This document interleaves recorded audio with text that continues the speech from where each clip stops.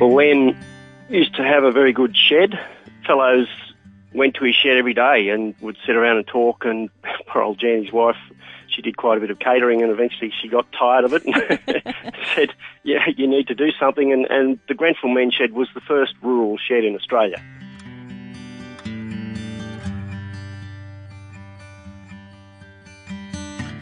Welcome to Let's Talk, a podcast about mental health in rural and regional Australia. My name is Kaya Handley. I'm a journalist and have had my own lived experience with mental health. This episode, we're focusing on loneliness and how isolation and loneliness is a big focus of mental health professionals in rural Australia right now.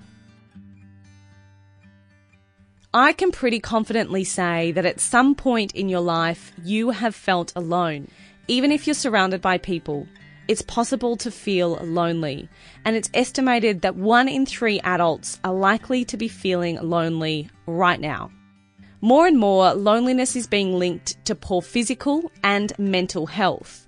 Di Gill is a coordinator with the Rural Adversity Mental Health Program.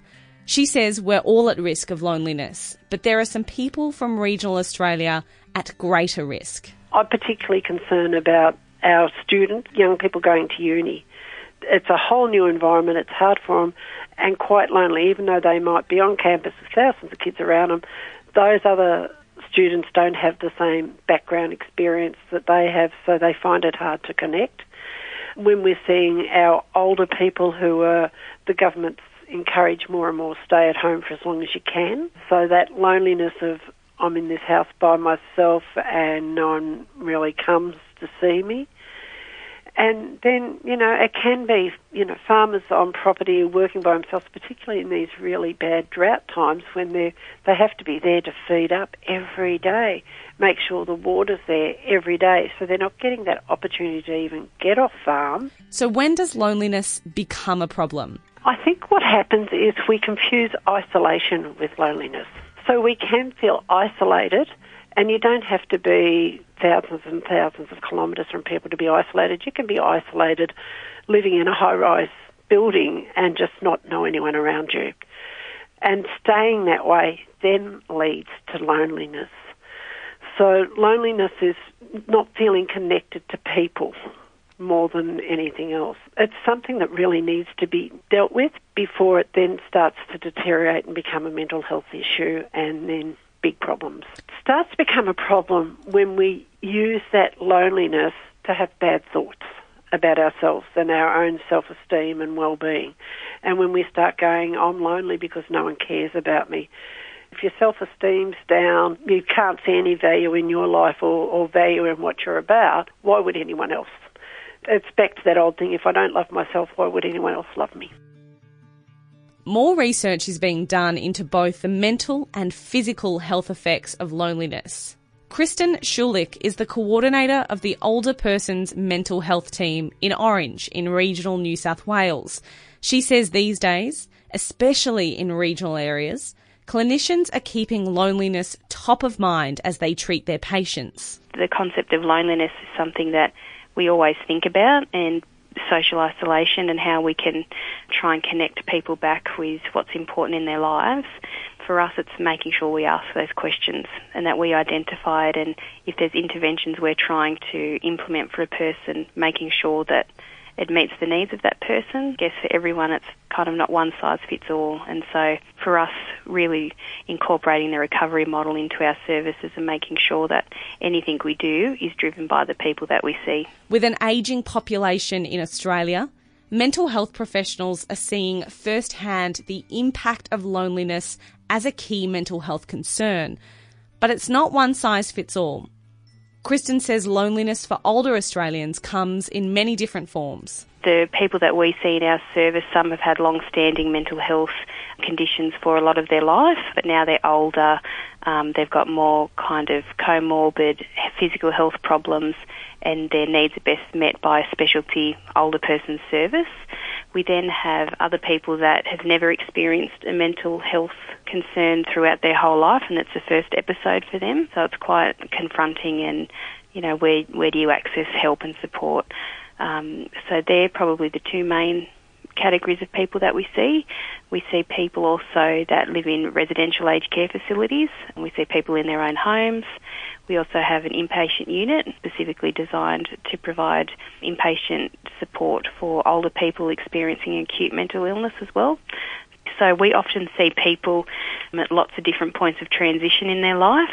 So we can see people that have just, for instance, moved into an aged care facility. So leading up to that, they've had possibly a loss of partner, they've had changes in their cognition, so their memory's not as good, physical health concerns where they're now not able to mobilise as much as they would, or they've become more socially isolated because they don't have transport or access to do things within their community. We see people through retirement, which is also a significant life event that can impact on someone's mental health. So yeah, transition and losing people, their social circles become smaller. So we do see people at those kind of crisis point and key points in their life where they just need a bit extra support to get through that. So there's and promotion and prevention. So we have a whole range of services to try and meet the needs at all levels for older people in our community. So how can you combat the feeling of loneliness? Di Gill says it's all about staying connected. Make a phone call. The first step is surely there's someone in your phone book or in your phone that you can ring up and say, hey, I just need someone to talk to. You've got 15 minutes.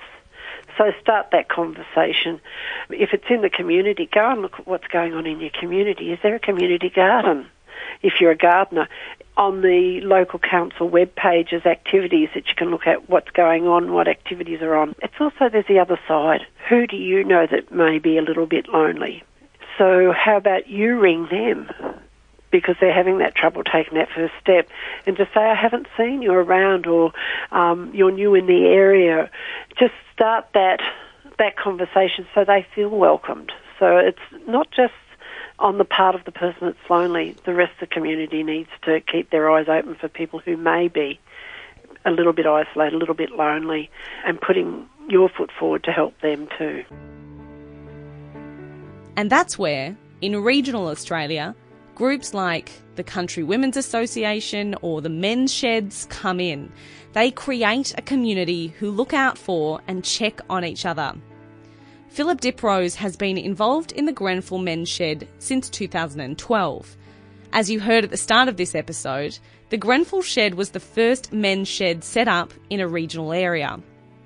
But even though strong connections were formed, the Grenfell Men's Shed was still rocked by tragedy when club president Len Wallace completed suicide. Len was a Vietnam veteran and found that one of the ways to help him manage the black dog was through creating things. So he ended up being a very talented sculptor and created all these wonderful sculptures, and they used to have open days where people could come and visit. He actually came out to our place a week before committing suicide, and we were talking about how we could work together on stuff. And so it was all quite a shock for all of us when that happened, and that was sort of where it started. How did this ripple through that Grenfell Men's Shed community? Went right through the whole community because Len was so heavily involved. He used to be the welfare officer for the RSL. He was very focused on youth, and the shed used to and still does get young blokes that are sort of at a bit of a turning point, or the school's concerned about them, and they'd come down to the shed and they'd garden or they'd make things or whatever during school time, and it was about mentoring and giving them access to men that could show them a good way of doing things. But tragedy can lead to change. And when approached by Arts Out West to create an art project about mental health, Philip Diprose wanted to include more than just the Men's Shed community.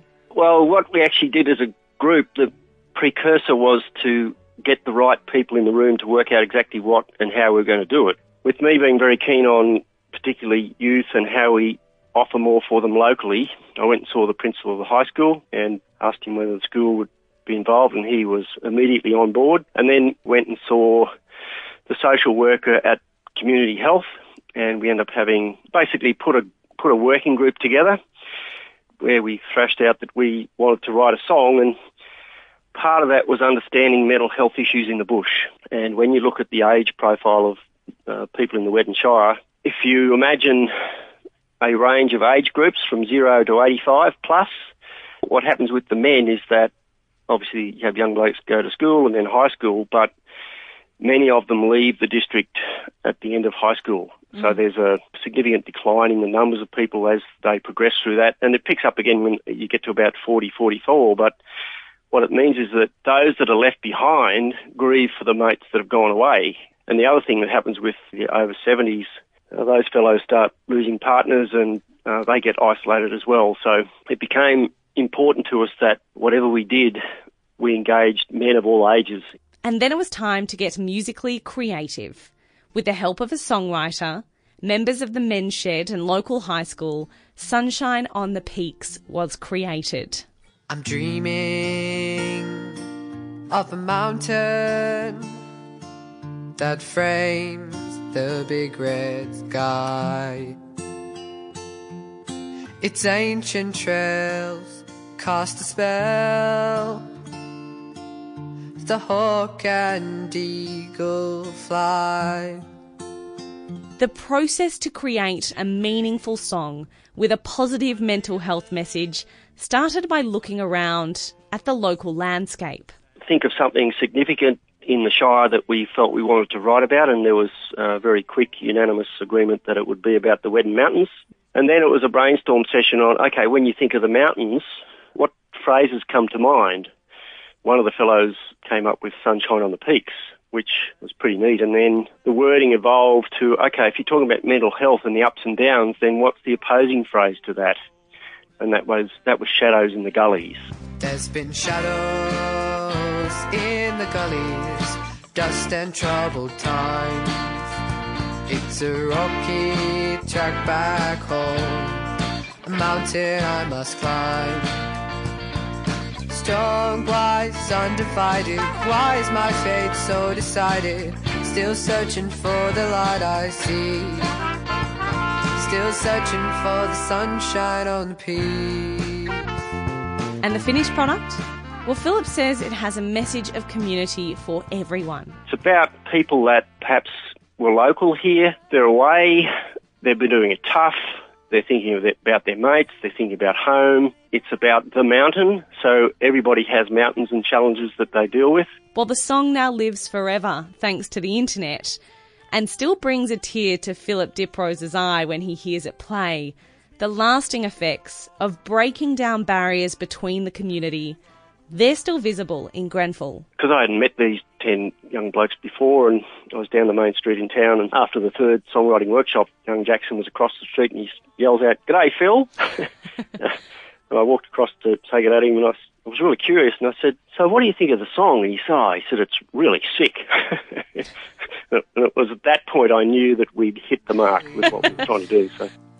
Dust and troubled times, it's a rocky track back home, the mountain I must climb.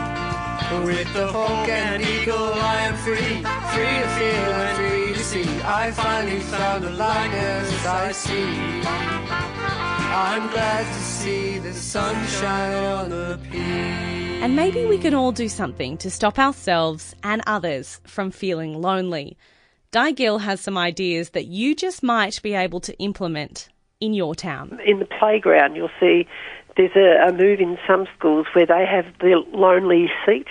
And if some child is feeling lonely or don't feel they have a friend to play with, they can sit on that seat and other children will go up and say, "Hey, come and join our game," or let's sit. I think that's a wonderful initiative, that if a child's sitting there, that the other kids are aware that they need someone to talk to. Yeah, we need that as an adult as well, I think. Maybe we can put out park benches saying, "This is a lonely seat, feel free to talk to me." Or just a seat. Every cafe has a table dedicated to someone who's feeling a bit alone, and then we can all meet up with them. Wouldn't that be a great initiative?